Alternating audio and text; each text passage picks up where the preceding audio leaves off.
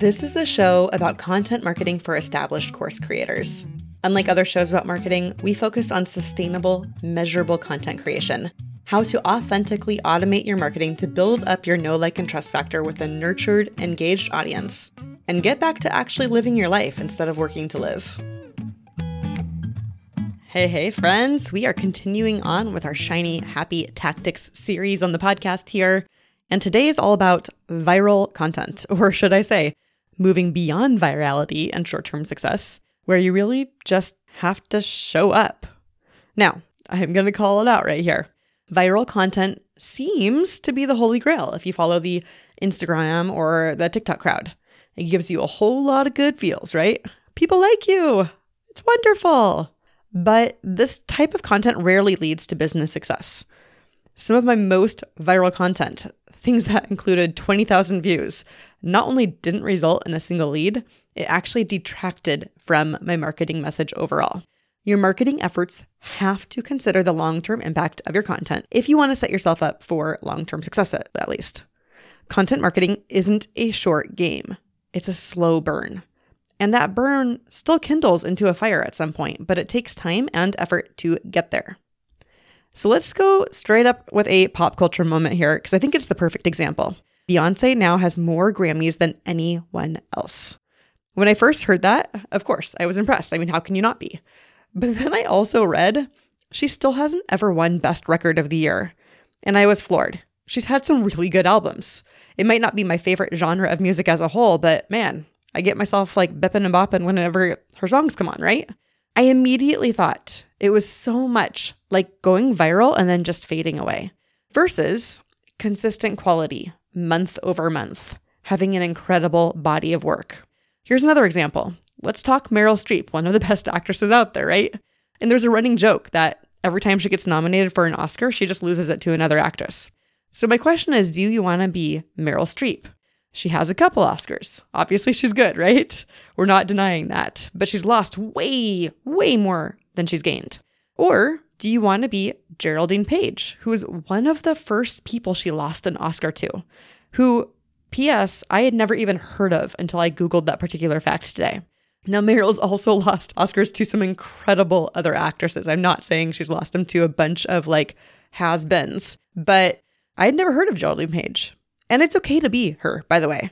There is nothing wrong with having some short-term success in the movies and then enjoying that or going back to your stage career, whatever. Many are thrilled with whatever kind of short-term success they get. But if you're in it for the long haul, the only way to be sustainable, and here's the shocker, or not so shocker if you know me, the only way to be sustainable is to be you. You have to show up. Your voice, your values, your ideas. So, to quote Lin-Manuel Miranda, who will probably end up overtaking Beyonce on the Grammys front at some point, you're face to face with greatness and it's strange. The hardest part of all of this is owning that you are good enough. That you, yes you, on your own are enough.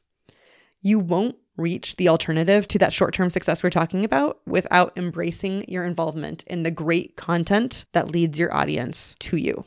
Now, there are 3 steps to organizing a long-term content marketing strategy, but I'm going to skip over them in this particular podcast.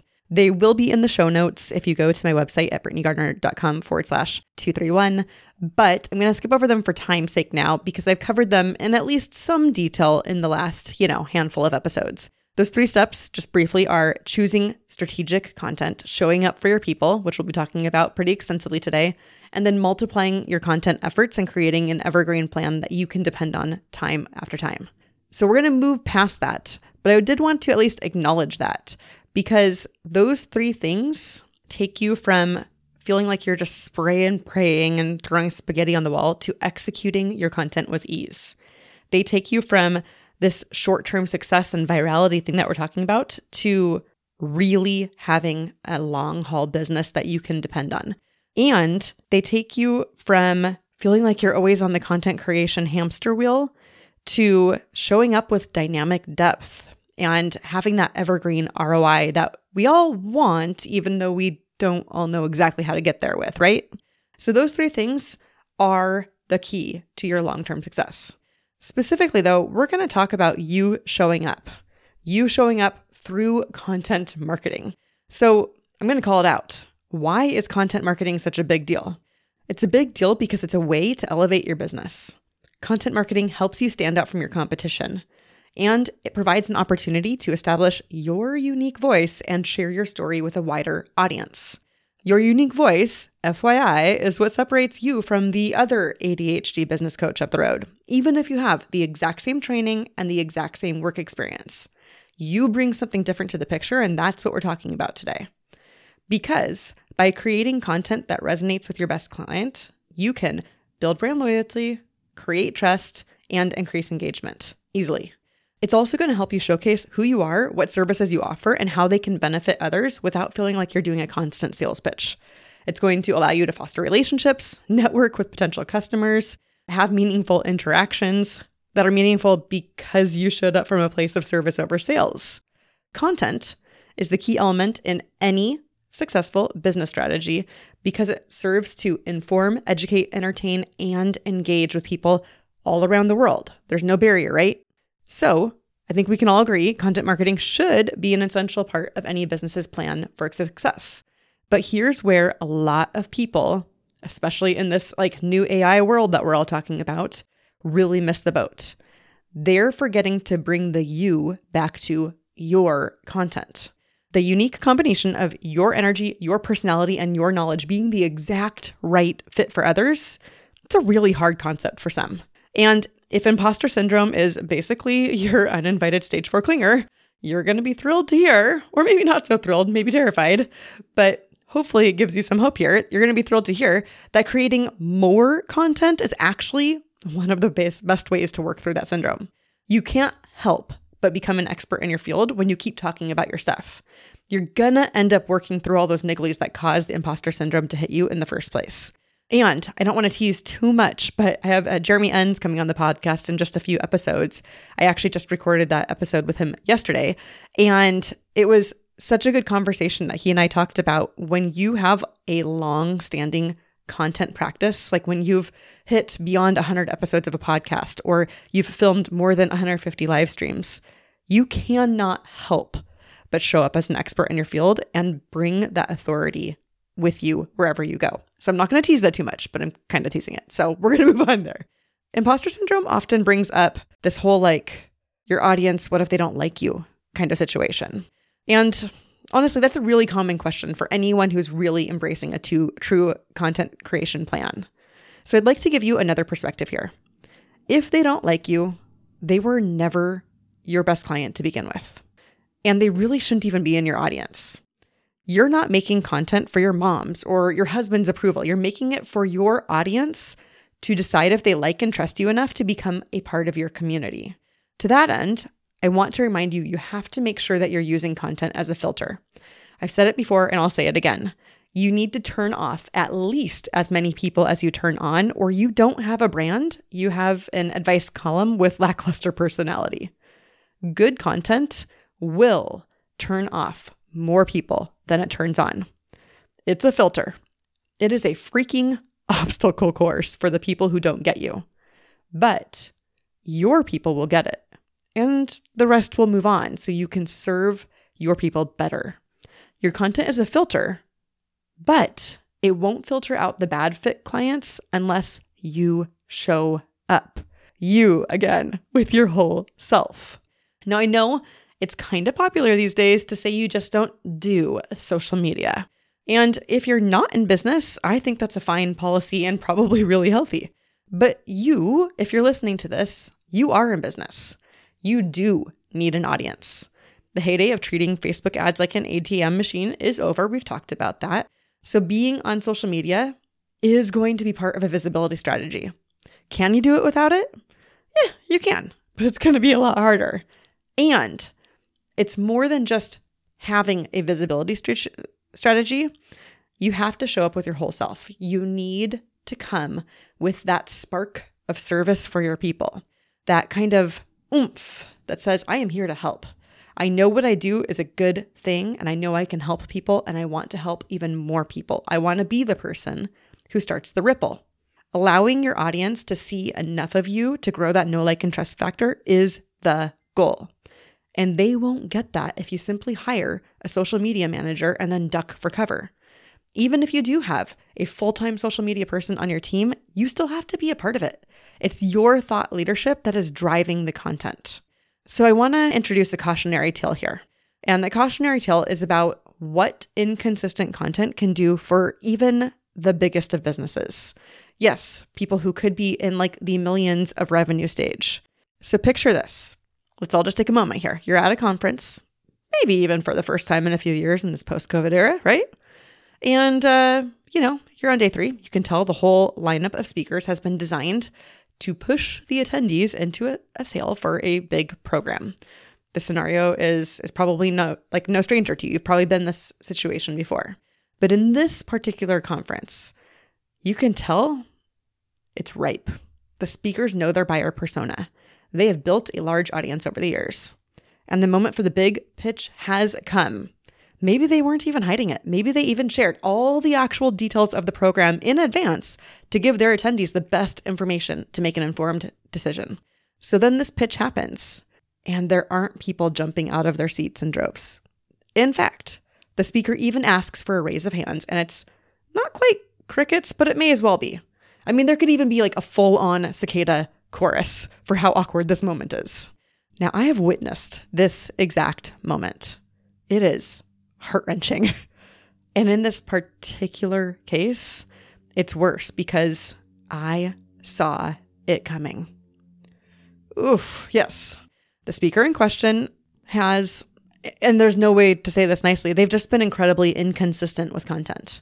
Even though they're probably sitting, by the way, on years of gold, content that has performed in abundance in the past.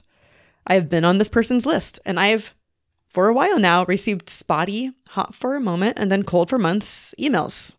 I've seen their social media peak and decline. Now, their audience has not shrunk, but they haven't been nurturing their people with consistency and care. They haven't shown up from a place of service. So when this happened to the speaker, even though I saw it coming, it was still really hard to watch because I know what it could have been. And I know that with, a team that was paying attention more to content or a team that had permission to do more content on their own without the speaker's input, whatever it might have been, I know that this situation could have been avoided. The reality of a course business is you have to keep growing your audience to continue serving more people, especially when you run live cohort-based programs. Your marketing plan has to make allowances for losing audience members, either due to bad fit for values or just leaving the business as a whole or because of bad timing in their real life. There's lots of reasons to lose audience members that have nothing to do with you necessarily. Content marketing is a long-term investment. So anytime you take a break from the production or dissemination of that content, you lose out on rebuilding your audience and keeping the members of your loyal community high enough to support the launch goals. Every launch, especially big ones, has to have a certain level of numbers. It's just pure fact. Marketing campaigns, they don't exist in a vacuum. Your people need you to continue showing up so that you can actually achieve the goals that you've set in place for your business. So all that said, we've talked a lot about you showing up with a place of service, you showing up with your voice, committing to dedicated action to serve your audience. And I've done that all through the lens of you being in it for the long haul. I am assuming, if you are listening to this podcast, that short-term success isn't really all that interesting to you. And I'm assuming that's the case because content, again, is a slow burn. Content marketing takes time. It's, inbound marketing, as HubSpot calls it, or as the Content Marketing Institute says. You're not just pitching your products or services, you're delivering information that gives your buyer more intelligence and more information about their need for your product. Of course, hoping that they'll buy as a result of this education. We know all of that, but that takes time. And time, of course, is money. So how can we decide whether all this content you're creating is worthy of your time? Obviously, I'm a big fan of content marketing dashboards. I've got the content ROI dashboard that I sell if you don't have one. But even if you aren't a purchaser from me, there are certain things you're going to want to track to make sure that this investment of time, energy, effort in content is worth it for you. Some of those KPIs or key performance indicators are website traffic, engagement, conversion rates that you can tie to actual pieces of content, how long they're spending on your articles or videos, any click-through rates. All of those things will indicate that your content has long-term ROI for your business. It's going to indicate that you are creating high-quality content. Even though I've spent a lot of time talking about how you need to show up and how people need your voice, I am not asking you to speak into a vacuum. If your content does not have ROI, you're going to need to meet with someone like me, if not me exactly, who can help you determine a content strategy that will drive results in your business. Because high quality content will deliver results. So if you're not getting results from your content right now, there's something in the content strategy that hasn't been addressed yet. If that's the case, I would love to help you. Obviously, you know where to find me, BrittanyGardner.com. Send me a message on LinkedIn. Wherever is convenient for you, I'm probably able to be reached that way. Because creating successful content that does all of this can be a little bit complex at times. It's always going to circle back to your foundational brandscaping. And that's a conversation I have with every one of my clients. Who are you serving? How are you serving them? What serves them at a place where they are at today so they can see themselves at the place where your offer is a good fit for them? All of those things need to be run against your content. Really good content creators who do content marketing right, they live and breathe these questions. They constantly run every piece of content they create through the what's in it for me filter, as if they were their best client. They not only run content through that filter, they also run it through what I call the kindergarten filter. It's like the plays well with others filter, so that every piece of content plays well with all of their other pieces of content, and it creates a really good brand awareness to purchase path for those potential clients. That's how you find out whether someone's your best client. Are they resonating with each piece you're creating along the way to the point where when they get on a sales call with you, they can't help but trust you? They're already mostly sold. They probably just have a few questions. When you build yourself and your personality into each step of the journey, this is what happens for you. And that's what I want for you. So if you need help with that, feel free to reach out. And next week, we're going to continue on our Shiny Happy Tactics series. I'm loving this. And based on my downloads and podcast retention rates, I'm thinking you're loving this too. If you found value from this episode, there are 2 things you can do to thank me. The first is share it with a friend. If you enjoyed this episode, you learned something from it, odds are you know somebody who needs to hear this message. I do truly believe that a rising tide lifts all boats. And if you help that friend with something that they need to do, we're going to have less crappy marketers out there, which means less scams, and we get to help more people in those ways that we uniquely are meant to help them. The second thing you can do is leave a rating on whichever podcast app you are listening to the show on right now. Doing that helps me reach more people, getting, again, this same great information out there, and we all make a better, happier, effective, and ethical world as a result. Thanks so much. See you next week.